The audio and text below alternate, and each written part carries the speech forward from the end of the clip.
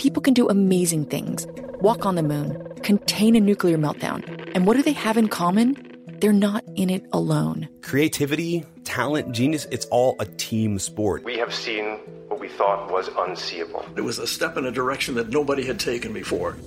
I'm Gabriella Cowperthwaite, host of Teamistry. It's an original podcast from Atlassian, all about the chemistry of teams. Check it out on Apple Podcasts, Google Podcasts, or wherever you listen. Interested in healthcare? Well, here's a programme you might not want to miss. Hosted by long-time healthcare reporter Dan Gorenstein, Trade-Offs takes a close look at the costly, complicated and counterintuitive world of the US healthcare system and the policies that govern it. Trade-Offs digs into the weeds with experts who understand the data driving the policy trends while telling compelling stories of those impacted by those policies. In the words of the Trade-Offs team, there are no easy solutions for a troubled healthcare system, just trade-offs.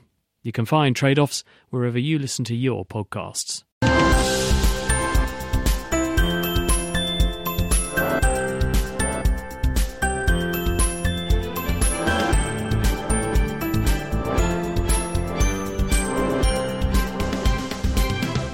Hello and welcome to The Naked Scientist with me, Kat Arney, and also with Ginny Smith. This week, we're exploring the move away from a one-size-fits-all approach to medicine towards healthcare that's tailored to a person's unique genetic makeup.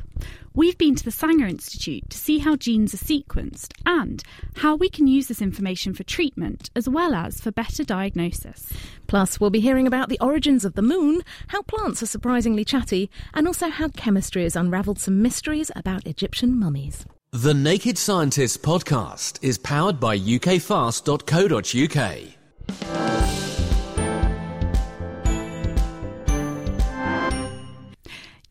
You may have noticed that over the past few weeks, the moon has been extra big and bright in the sky.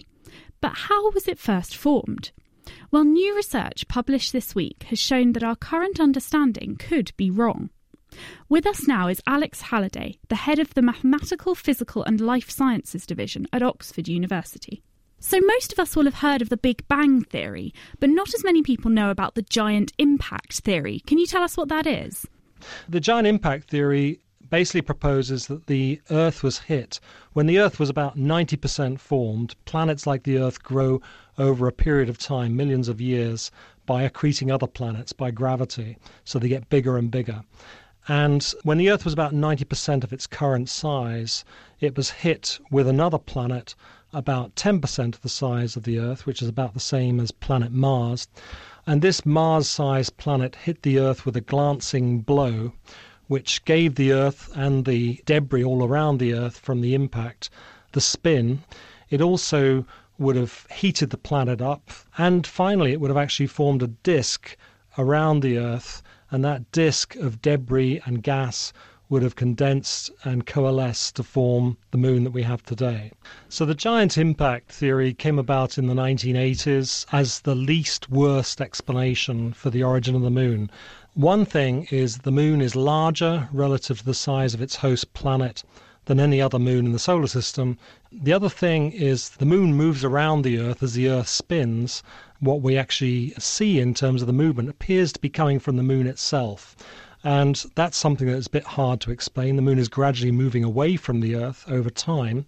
But there is also one other striking thing that was not clear until the Apollo astronauts went to the moon and brought back samples. And that is that the moon appears to have a slightly lower density to the Earth, suggesting it's not quite the same stuff as the Earth. So effectively, a smaller planet knocked the moon off the Earth. It knocked a chunk of the Earth off and that became the moon. Is that the idea? So that's where the problem lies. This impact would have been so energetic. Think about the collision of a 10-kilometre sized object wiping out the dinosaurs. But this was something, actually another planet colliding with the Earth. So it wouldn't have just knocked a bit of the Earth off. It would have actually vaporized parts of the Earth and caused massive damage. If you model this with supercomputing, which we can now do, you can track the particles that make up the Earth and the particles that make up the other planet as they collide. And what you show in these simulations is that most of the stuff that ends up forming the moon comes from this other planet that we sometimes call Theia. When we look at those samples that the Apollo astronauts brought back, we find that this doesn't fit at all.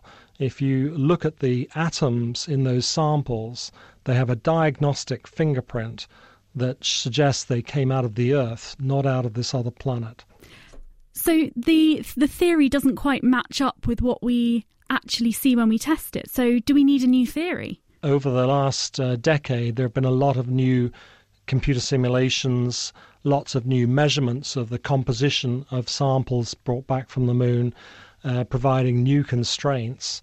And so one of the key things was that people had started questioning whether this spin of the moon around the Earth and the spin of the Earth itself, the orbit of the moon around the Earth rather, whether this was actually a result of the giant impact or whether the Earth was already spinning before the giant impact took place.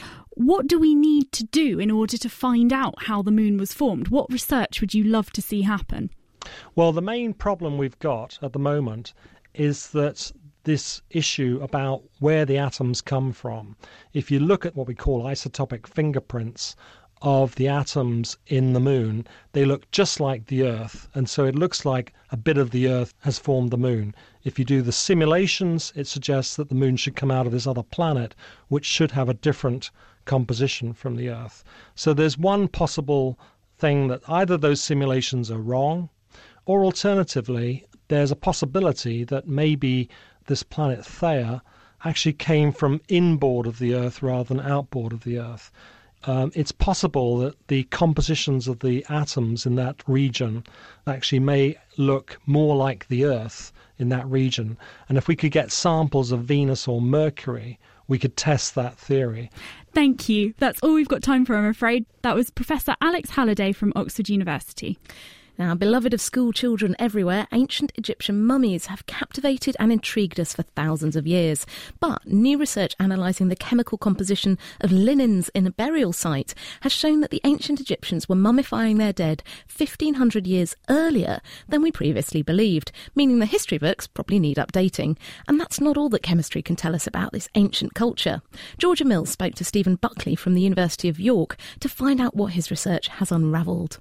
Before this study, we thought that Egyptian mummification started around 2600 BC, but this study actually pushes back the origins of Egyptian mummification to around 4300 BC, so back by about 1500 years. The big thing we found out is that they were actually using complex recipes, embalming agents, on prehistoric mummies a great deal earlier than we originally thought. How did you find this out? We found this out using chemistry, essentially. The study actually involved looking at funerary textiles that had been treated with embalming agents, getting a chemical fingerprint of what these materials were. And rather than it just being resin, which is one substance, we actually found it was a mixture of ingredients and quite complex, and they'd also heated these materials together. So they'd gone to quite some effort before they applied them to their dead. So you actually see that the embalming agents in the prehistoric burials are remarkably similar to the embalming agents that were used 3,000 years later when Egyptian mummification was at its very best. Why were they making this embalming fluid? What did they want to achieve with it? I think in these very early burials, where these ingredients may have started is that they had some symbolic significance connected with the properties of the animals and plants they came from. And then they noticed that because the recipes contained antibacterial components, the pine resin and an aromatic plant extract are strongly antibacterial, they probably noticed that where they were in direct contact with the body, you actually had preservation of the soft tissue, which of course is what a mummy is. And then from that made the connection, if the body survives, perhaps the individual can survive, cheat death if you like. And so mummification became an integral part of their belief system. So they believed later that the body had to be preserved in order for the spirit to get into the afterlife. And if there was no body, they were dead forever. So mummification was extremely important. What's interesting is it suggests that recognition started actually in the prehistoric period as early as the late Stone Age. They were mummifying their dead a lot longer ago than we thought. What else does this tell us about Egyptian culture? I think it tells us that the Egyptians had a degree of relative sophistication quite early on. So their lives were relatively complex, even 4,000 plus BC. This is a nice part of the research because it has been true within Egyptology for quite some time. The view that at this time the Egyptians were barely capable of getting out the front door, and that they were very localized and exploiting local resources, perhaps making it to the Red Sea, but not going too far. Whereas this research shows clearly that they were going up to the northeastern Mediterranean and doing this over a period of centuries. And so their world was quite big. How do you know that their world was so big? We know the world was big simply because one or two of the ingredients, the pine resin, for example, is a temperate pine, and the nearest source for that is what is now southeastern Turkey. So it has to come from at least that far. Why they were able to get around, certainly part of it was the use of waterways, using rivers that ran in the valleys across the eastern desert. In the late Neolithic period, the environment was warmer and wetter, so the rainfall meant that you had seasonal rivers, and that made it much easier to get around. The environment did change, so in the late Neolithic it was warmer and wetter, but then there was this fairly dramatic change in climate around 3,800, 3,700 BC, where it went to cool dry. Seasonal rivers dry to a significant extent, so it actually became more difficult to get around. You actually see a move away from marine resources in the actual embalming agents to more terrestrial-based materials. And as they say, the rest is history. Dr. Stephen Buckley from the University of York. Now, they may not seem particularly chatty, but plants are constantly communicating with each other and with their surroundings using chemical signals. And now, researchers from Virginia Tech have found that parasitic plants have their own special way of communicating with their hosts. Their paper, published in the journal Science, showed that molecules very similar to DNA, called RNA, can actually move between the two plants, possibly allowing them to send and receive messages. I spoke to Jim Westwood about his research and started by asking him what we mean when we talk about a parasitic plant. So basically there's one plant that is attacking another plant and physically attaching to it in order to withdraw water and nutrients from this, what we call the host plant. And it gives nothing back. It's just taking its resources, everything it needs to live from that host. And what is it you found out that's new?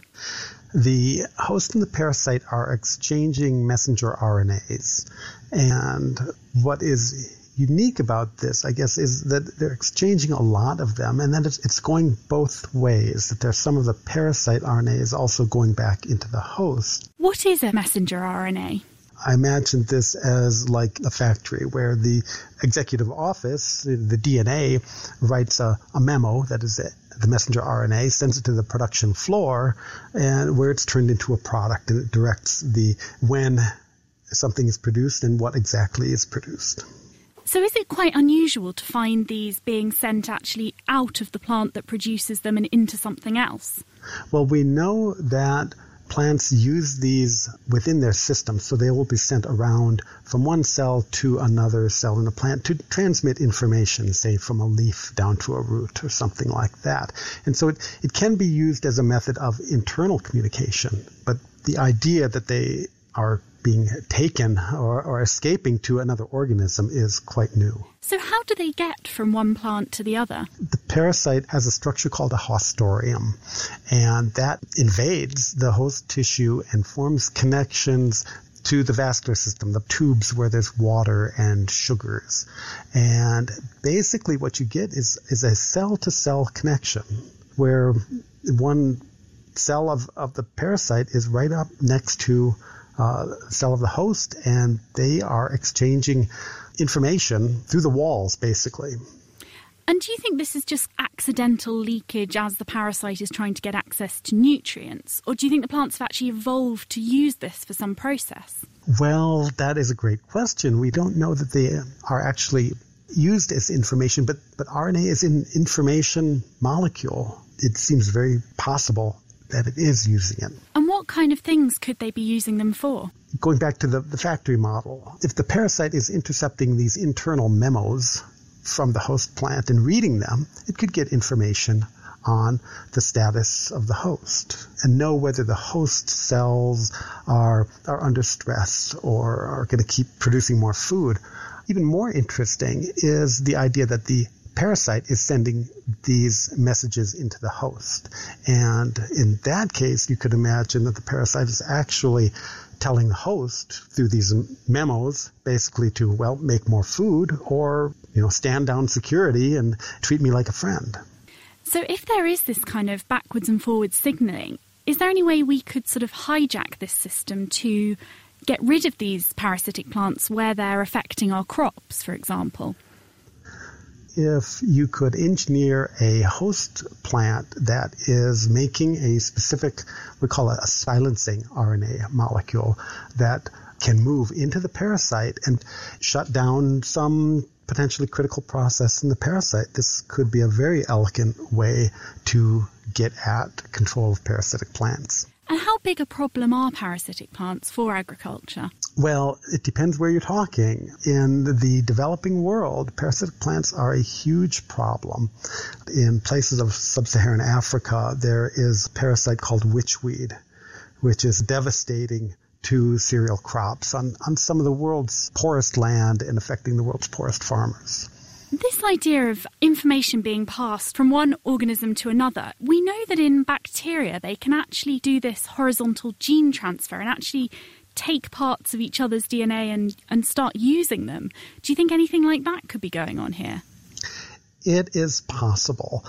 The horizontal gene transfer occurs very rarely between plants, but it seems that it is more likely where there is a physical association, as in with parasitic plants. We don't really have evidence right now that DNA is moving, but there is at least one example that's been reported by another group where it looks like a horizontal gene transfer event could be traced back to RNA intermediate, where the RNA would have been converted to DNA in the parasite and inserted into the genome. Could you just talk me through how that mechanism would work?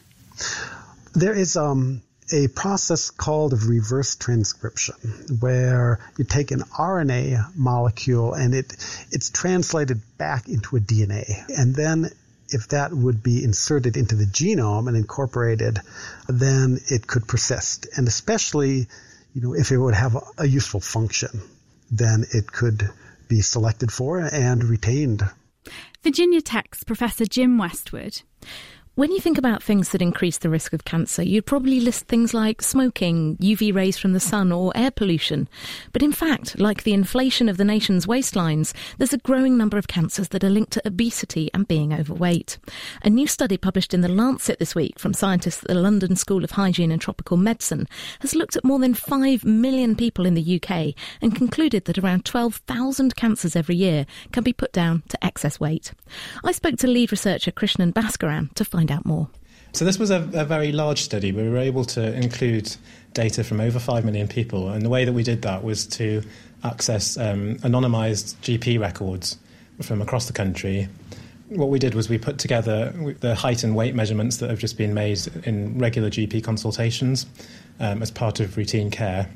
And we also looked forward in those anonymised records to see later on whether there were any diagnoses of cancer in the same people. What sort of timescale are we talking from those measurements being made to then a diagnosis of cancer? I mean, 5 years, 10 years, 20 years? Well, it varied, but the data source that we had access to, the earliest kind of records from that were in the late 80s, early 90s. So for some people, we had about 20 years. So on average, we had, I think, 6 or 7 years of follow-up for the average person in the study. So it sounds like you're taking this information about height and weight and you can convert that to BMI and then go, well, did they get cancer? How do you actually go about proving whether there is a link? And is it for all types of cancer, some types of cancer? Yeah, well, so far that was the simple version. And, of course, we have to take into account other things that might be common causes of having a high BMI and later on getting cancer. So this is where we do our statistical modelling and try to use other information we have from the record to discount the effects of other common causes like, for example, socioeconomic status, smoking habits, drinking. These things could all affect both cancer risk and BMI, so they could lead to a spurious association. So we tried to collate all the information on those factors and include them in our modelling so that we really had what we thought was the real effect of body mass index. So what do you find from the data? We confirmed that, as we thought, there were important relationships between body mass index and cancer risk. And what was quite striking, because this was a broad study, and I think the first time in a single data set where we've looked across so many cancers, we looked at 22 of the commonest cancers. And it was quite striking, the variation in effects, actually. So for the majority of cancers, there was an association, and for 10 cancers, there was a very clear positive correlation. So the higher people's body mass index was, the greater their cancer risk seemed to be. And for others, for a few cancers, there was very little effect. For some, there was even apparently lower rates of cancer among those with the higher body mass index, but that was the minority. And those are the slightly more surprising results, but again, they are consistent with what has been shown before. Which cancers are we talking about here that are most strongly linked to obesity? In terms of what are the impacts on the population, one has to also think about how common these cancers are. So it's a slightly different answer if you're saying which of these cancers are worst affected at a population level. The specific cancer type that really had the most striking positive relationship with body mass index was cancer of the uterus in women. That's womb cancer, which is actually the fourth most common cancer in women. And for cancer of the uterus, we found that increasing the body mass index by 5 units, which is for an average height woman would be adding about 2 stones of weight, actually increased the risk of uterus cancer by over 60%, so really quite a large effect. Breast cancer has a smaller relative effect or association with body mass index, but I think the actual number of cases of breast cancer that we've estimated that would be attributable to excess weight is larger than for womb cancer, because it's a function of these two things, how large the effect is and how common the cancer is. How many cases of cancer are we talking about? That's something we tried to estimate in this study. So by using both the national cancer statistics and also the effects that we estimated for body mass index, we estimated for the 10 cancers that were really clearly positively associated with body mass index, over 12,000 could be attributable to having excess weight. Is that every year in the UK? That's every year, yeah. So that's if you like, if we could somehow magically remove all excess weight from the population, we would expect from these results to prevent about 12,000 cancer cases. So it's really quite a large population impact. So with this study, you kind of feel that this is the strong evidence that we can go out there and say, we really know this now?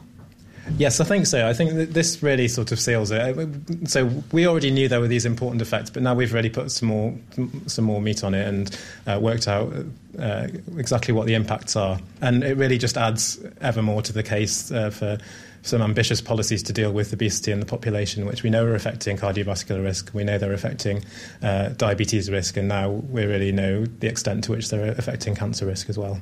So adding to the weight of evidence. Exactly. Apologies for the bad joke there. That's Dr. Krishnan Bhaskaran from the London School of Hygiene and Tropical Medicine. You're listening to The Naked Scientist with Ginny Smith and me, Kat Ardy. And now it's time to move on to our main topic, personalised medicine. Do you always buy the same clothes as your best friend or your grandmother? The answer's probably not. But despite your differences, when you, your friend or your grandmother get sick, you're likely to be diagnosed and treated the same way. Our limited knowledge of how different people respond to sickness as well as to different treatments means we have to make do with a one-size-fits-all approach to medicine. But now that's starting to change. Just this month, David Cameron said that he's backing a research project to sequence 100,000 genomes of NHS patients in England by 2018. Some experts believe this will become a national testbed for sequencing the genomes of the entire UK population. This means that within a couple of generations, healthcare could be tailored to a person's unique genetic makeup. Greer Jackson met with Dr. Mike Quayle at the Wellcome Trust's Sanger Institute, where the £200 million project will be hosted, to find out how we sequence genes. Sanger was set up around 18 years ago to do pilot work for the Human Genome Project, And since then we've diversified, and we have a number of faculty groups essentially who are looking at the function of the genome and what it does.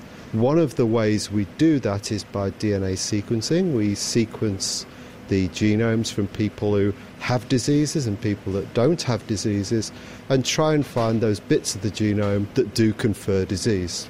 One of the first steps in the process of genome sequencing is getting DNA. And so we're about to do a very simple experiment to get DNA out of a human being. Let's get started. So what do you want me to do first? First of all, because this is a lab, we can't put anything in the mouth, so we're going to go outside the lab and we're going to swill a salt solution around the mouth. You're going to do that, because I don't like the taste of salty solution. So it's a sterile tube. It's clear, you can spit into that. Great, I'll take that.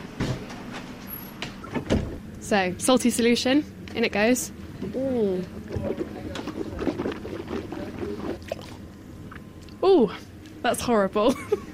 So now that contains bits of my DNA. This contains a suspension of cells from your mouth, both human cells from the inside of your cheek, but also lots of bacterial cells. So you can get quite contaminated results from mouth swills. So we have our mouth swillings. We're going to add some common garden washing up liquid. Roughly 3 parts of washing up liquid to 1 part of mouth swill. And we give it a good mix. So what you've got now is a very frothy sample. And the detergents in the washing up liquid should release the DNA. And now, in order to see the DNA, we're going to precipitate it using some ethanol. What is it that the ethanol does? This will mean that the DNA will come out of solution and it will form a white milkiness, a white strands within the tube. And that is our DNA. It's my DNA. It's your DNA. Congratulations. And now that we've got the DNA, what's the next step? So the first thing we do is we break that DNA down into small bits, and we sequence it as those small bits and then put together that jigsaw on the computer after the sequencing. Can we go and look at the sequencing instruments? Everyone wants to do that. So we'll go in, knock knock. And here we are. Here we have an array of sequencing machines, and these can sequence human DNA samples in a small number of days for around $1,000 per genome. And these machines actually look a bit like very sophisticated fridges with lights streaming across them. They look very futuristic, very Star Trek, if I may say. Yeah, a bit like Knight Rider as well, yeah. How much is processed here? So we sequence around 10,000 samples per month. That's a mixture of bacterial samples as well as human and other genomes such as mouse and zebrafish. The DNA itself is double-stranded, and by that it's a bit like a ladder. So a ladder will have 2 uprights and some rungs. And in DNA, those uprights we call strands are the backbone, and the rungs are a number of special bases that are either A, C, G or T. And it's the sequence of those bases that gives the DNA its function and is able to code for whether you've got blue eyes or brown eyes or whether you've got a certain disease or not. What range of information could they glean from this DNA sequence? There are lots of promise around using DNA sequence for personalised medicine, for diagnosis of disease, for early risk prediction through to pharmacogenetics, where, for example, you might be able to work out whether they've got proteins which are susceptible to certain drugs or not, and if we can predict which people those drugs will work in, we'll have a much bigger bank of pharmaceutical agents to work from. Do you think it's going to become the norm in the future, and if so, when? Very slowly. The human reference genome is being put to use. We can use the presence of the sequence to devise tests to test for the presence of certain diseases, certain genes which cause disease, and these can serve as good predictors that can inform clinical decisions. And more in medicine, DNA sequencing is likely to be used over the coming years, particularly after large-scale projects like the 100,000 Genomes Project. Potentially, at some stage, everyone could have their genome sequenced. Dr. Mike Quayle speaking with Greer Jackson at the Sanger Institute in Cambridge. Well, sequencing your DNA may be one way to provide a better diagnostic tool, but there are other methods, and one is by monitoring molecules in your blood. And we're joined by Simon Goldman in the studio, and he's here to tell us about a project he's been working on called ROCA, I believe. The risk of ovarian cancer. Risk of ovarian cancer. Yeah, that it enables early and reliable detection of ovarian cancer using a computer algorithm. Welcome, Simon. Hi.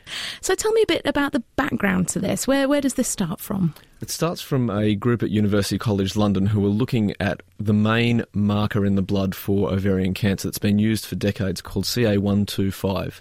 And this biomarker, which indicates the presence of ovarian cancer, has been used for a long time and isn't actually particularly very good at doing the job.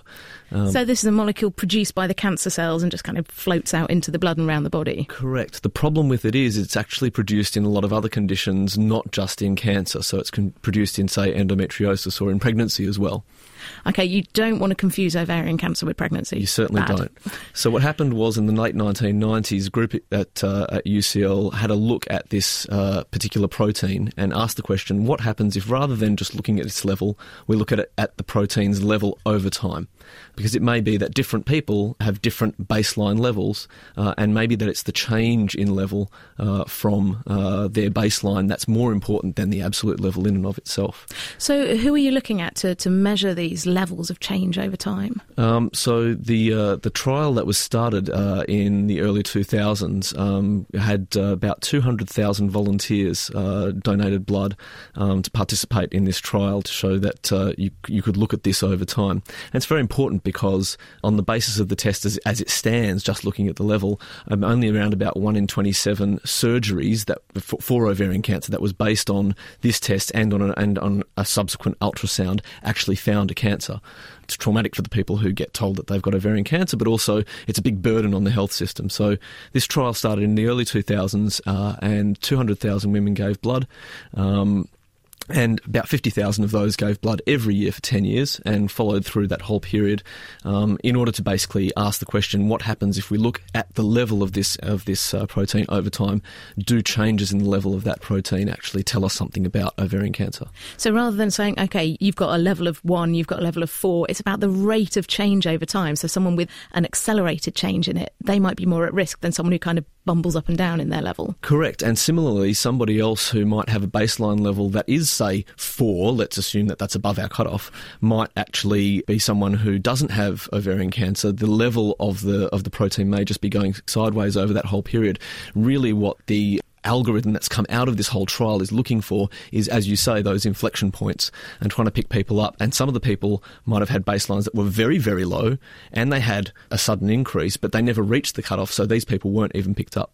And this is quite important when you think about cancer tests, because it suggests that you can't, particularly for a blood test, you can't just go, right, you get your test when you're 50 and that's it, that you have to monitor people over maybe their entire lifetime. Do you think that would be an idea? Correct, and I think we're already starting to do that with things like cholesterol testing, but then even something like cholesterol has never been looked at over a long period of time to see, do changes in the level of cholesterol then predict cardiovascular disease? For example, more than half of the people who have a heart attack had perfectly normal cholesterol. So you wonder, does that really tell you something, or should you be looking at it over time rather than just at the level? And I guess when you start looking in the general population, look at everyone, you'll find people who have cholesterol levels like, crikey, that's quite high, but actually they'll never have a heart attack. Correct, and those people may have particular genetic predispositions, for example, to not have a heart attack, and so the level of the cholesterol doesn't really give you very much information.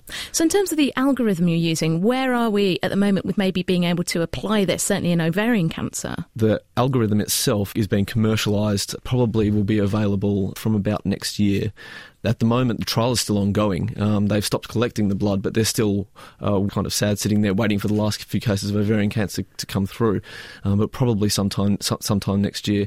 But the principle can be similarly applied to any other disease. You've got a biobank sitting there with 200,000 women who got all of the diseases that you would have expected 200,000 women to get over that kind of period of time. So, for example, you can look at proteins that are related to, say, pancreatic cancer, and you can see that these proteins are changing, 2 to 3 to 4 years out from when it's currently being diagnosed, and especially in a disease where, from diagnosis, median survival is about 4 months. It's a terrible outcome. If we can pick up these changes much earlier, maybe we can intervene. Pancreatic cancer is really critical because it's diagnosed so late and survival is so poor.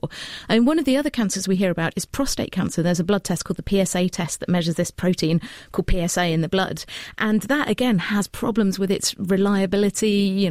Guys might have a high level and not have cancer. Guys might have cancer and not have a high level.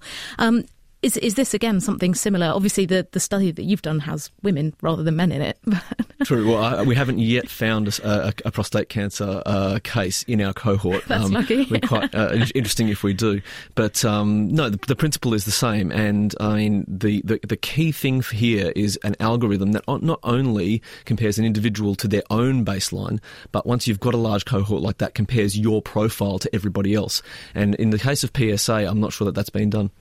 Yeah, and I guess that all this kind of work does highlight the fact that we are all unique. You can't just have a one-size-fits-all. And even if we could put people into maybe buckets and say you're higher risk, you're lower risk, you need more monitoring, you need less monitoring, that's got to be able to save lives in the future. And that's basically what the process is. You get a blood test over time, you're screened effectively over time. If the level of, say, CA125 rises, then a doctor's going to say, well, look, your level's different from baseline. The algorithm suggests that you're at risk. Maybe you should go and have an ultrasound. And the intervention is accelerated, and you can pick up cancer a lot earlier than you would otherwise pick it up. So it certainly sounds like this is something that you're very excited about. Indeed. I reckon so. And in terms of you say you've got 200 samples just sitting in a freezer there, are there plans to look at other types of cancer? You mentioned pancreatic there. Absolutely. I mean, in total there's about 5.5 million samples sitting in a fridge there. And the thing is, you can look at a lot of other diseases, cardiovascular disease. Not all biomarkers are going to profile well, but in a lot of cases no one's ever actually done the study because no one's had these kinds of cohorts over that kind of period of time to be able to do those studies. So basically it's there in your fridge, and Indeed. Hopefully the answers are there. Thank you very much. That's Simon Goldman from Abcodia. Now, diagnosing diseases isn't always easy, especially when it comes to very rare ones. Helen Piper is the mother of 4-year-old Alex, who has an undiagnosed developmental disorder. She told us how difficult it's been living without a diagnosis. We first noticed something wasn't quite right quite early on, probably about 8 to 10 weeks.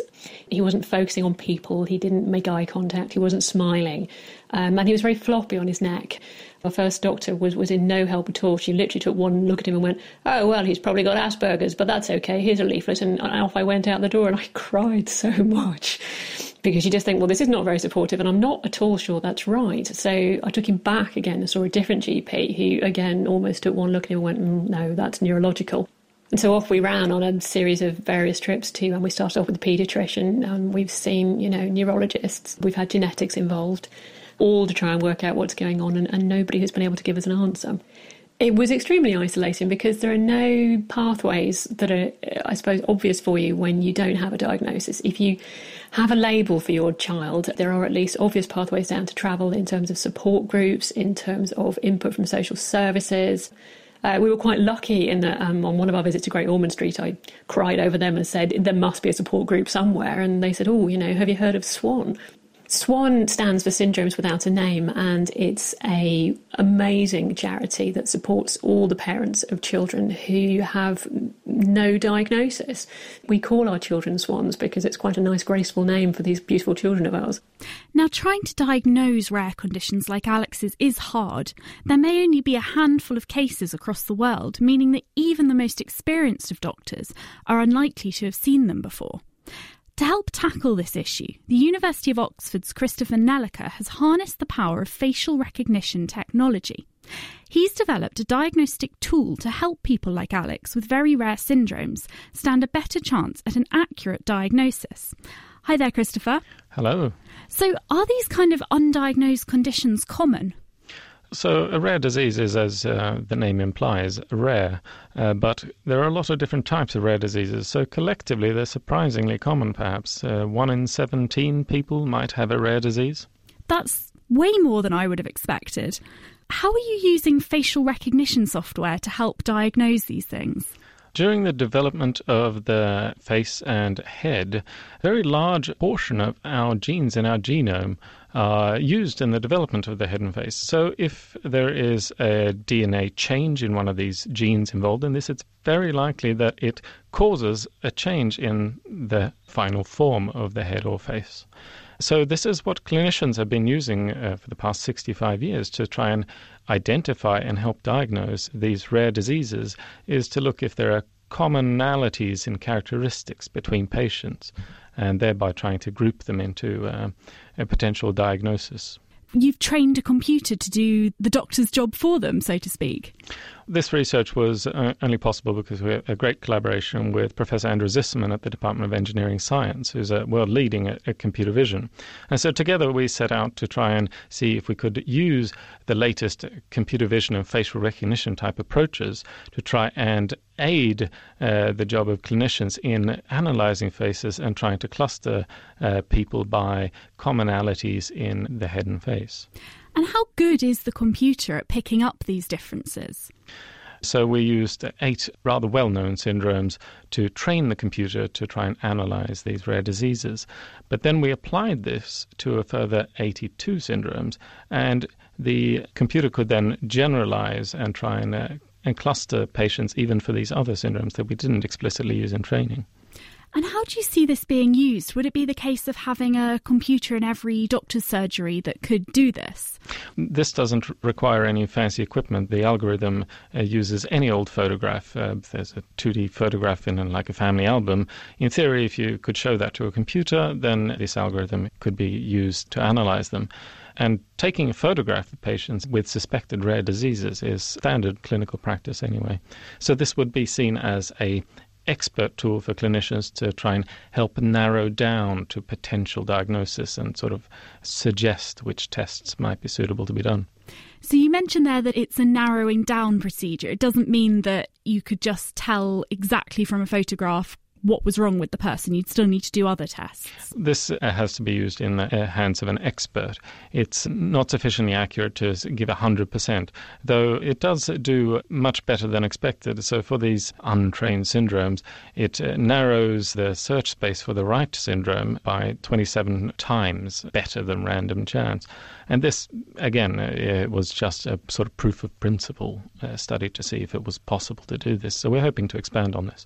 So I guess that would save the taxpayer quite a lot of money if you could run fewer tests rather than having to run all 27. Yes, I mean, this is also...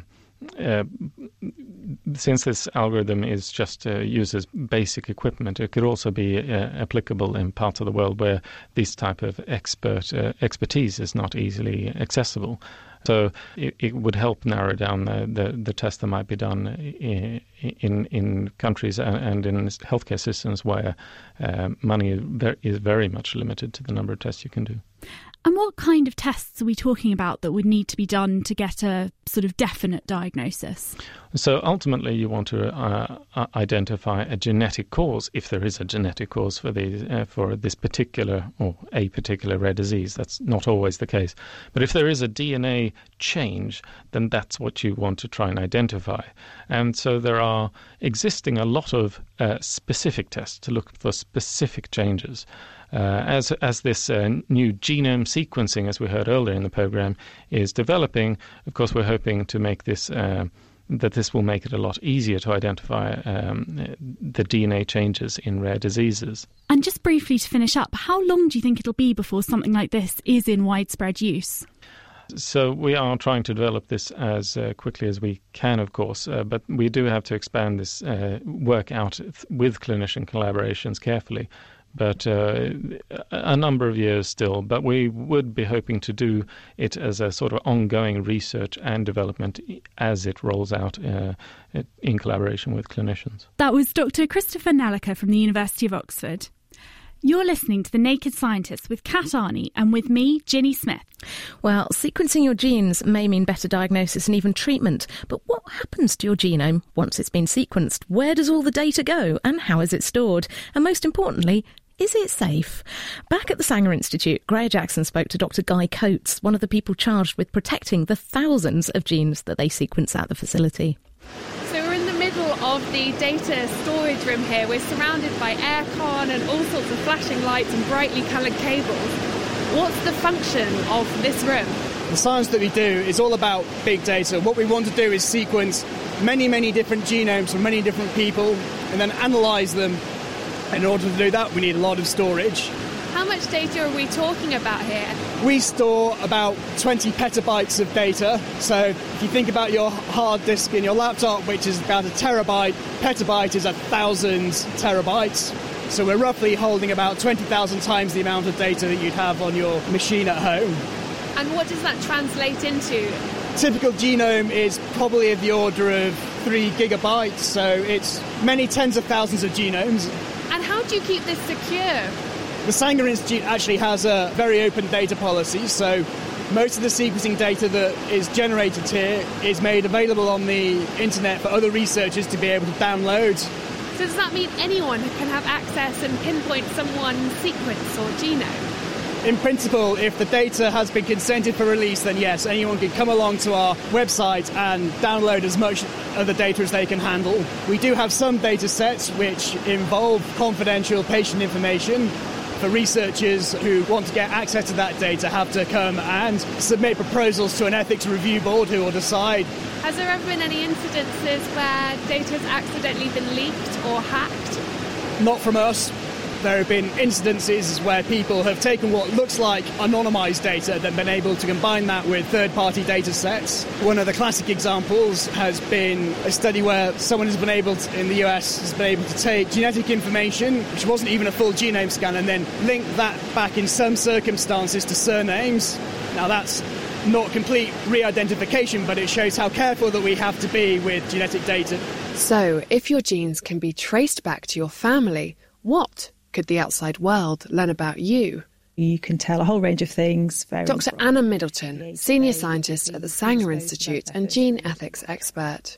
So you can tell somebody's past, present, future from their genes, varying from the age that they would have been predisposed to develop their first tooth, through to whether they're predisposed to high cholesterol, through to whether they're at a higher chance than average of getting cancer. So a whole collection of different things. It sounds like a never-ending list of possibilities. Yeah, actually, virtually everything about us has some pathway in us that, links to our genes. So together with the environment, genes make us who we are. You can potentially glean quite a lot of information about someone. So how is that kept anonymous?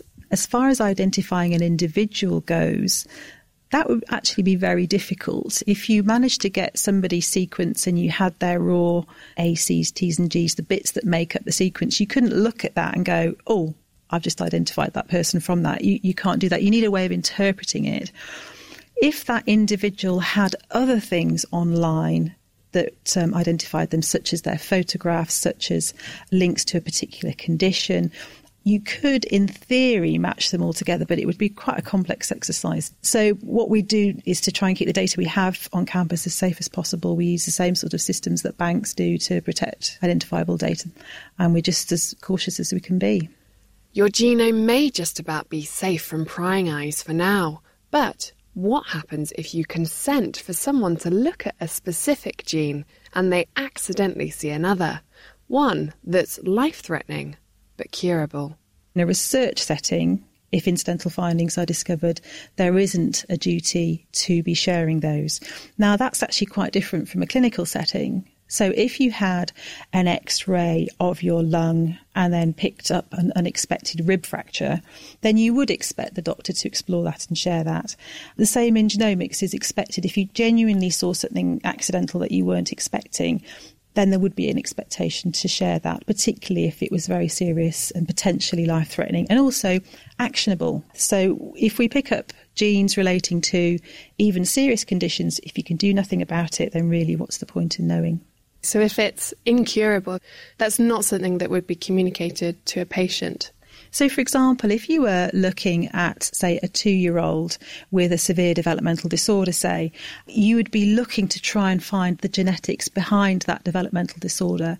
So how helpful is it to then be looking at the Alzheimer genes that wouldn't even be relevant until that child was an adult? If you're looking at sequencing the gene, is it a case of just a gene being, this means you have Alzheimer's? So the vast majority of genes that we have give some level of prediction about the future, but it's very difficult to be precise.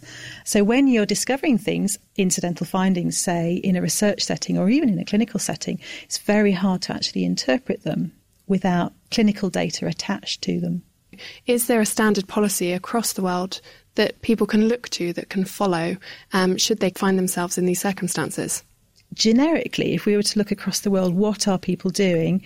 I'd say in the UK and in Europe more generally, we're being more conservative about incidental findings, and we're saying, OK, the information that you can get from a whole sequence is vast. You know, what to look at and share. Is it just information relating to serious actionable conditions? What about information relating to pregnancy or carrier testing?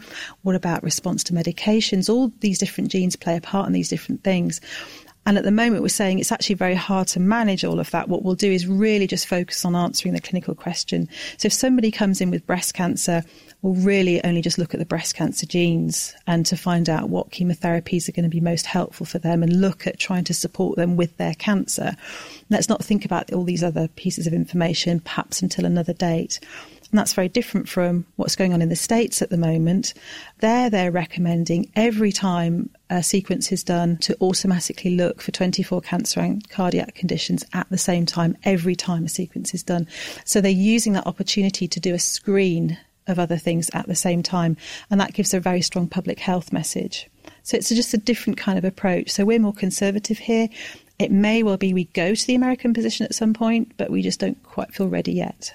When are we likely to be able to see this sort of wide-scale access to your genomic sequence? The 100,000 Genomes Project has started. So this is this massive government initiative to sequence 100,000 people in the NHS. So it won't be available for everybody, but the government's really made a massive commitment to create the infrastructure to support sequencing on a large scale. The Sanger Institute's informatics leader Guy Coates and gene ethics expert Dr. Anna Middleton. And finally, closing this week's show, Georgia Mills has the question of the week. This week, we've been getting a little choked up about this question from listener Samira. Do emotional or pain-induced tears differ? Is it possible to test tears and deduce if they are related to physical pain or emotion? If so, what is the difference between the two? Can we test the difference between tears of sadness or tears caused by irritants in your eye? To start with, why do people get so watery-eyed? With the answer is Professor Vingerhoots, a motion and tear expert from Tilburg University. Crying predominantly expresses powerlessness or the strong desire to be reunited with a lost valued person, object or location. The advantage of crying aloud is that it's emitted in all directions. It's then very likely to be heard by parents who can provide care, but this means it may also be heard by predators. Most mammal offspring will make distress calls if separated from their carers. However, humans are the only species who shed emotional tears. The advantage of crying tears, a visual signal, is that it cannot be detected in the same way by predators, but may easily be seen by the parents or caregivers. So tears are a way of sending a visual signal of distress to your parents or carers. Can you tell why someone was crying just by looking at their tears? Physical pain tears and emotional tears are both produced by the same glands above the eyes. Like other glands, such as salivary glands or sweat glands, they are connected to our bloodstream. Some ingredients of the tears originate from the blood, and the composition of blood can be affected by hormones, which in turn are affected by exposure to stressors and your emotional state. This could lead us to think that tears produced in different emotional states could differ in their composition. However, a great deal of mystery still surrounds this idea. Over 30 years ago, American researchers compared the biochemical composition of emotional and irritant onion tears and found that the emotional tears contained more proteins. However, that has never been replicated and we don't know what this would mean. So hormones in your bloodstream can enter your tears through the tear glands, changing the chemical makeup, but the jury is still out on just why this occurs. However, research from the Weizmann Institute of Science has shown that female tears contain chemicals that can cause a reduction in male libido, but only when the tears were emotional and not from getting something in your eye. Next time, we're hoping to shine some light on this question from Benji. Can we use solar panels in space? If so, how could the energy produced be sent back to Earth? Could extraterrestrial solar panels be the next bright idea? And how would they be able to power our homes down here on Earth? What do you think? Georgia Mills. And if you've got some ideas, you can find us on Facebook or get in touch with us via Twitter. A huge thanks to all our guests who've been in the studio. That's Alex Halliday, Simon Goldman and Christopher Nelliker. My thanks to Greer Jackson, Georgia Mills and Hannah Tooley for production. The Naked Scientist comes to you from Cambridge University and is supported by the Wellcome Trust, the STFC and the EPSRC. Join us next week when we've got all our best bits from Naked Science 2014. Thank you for listening.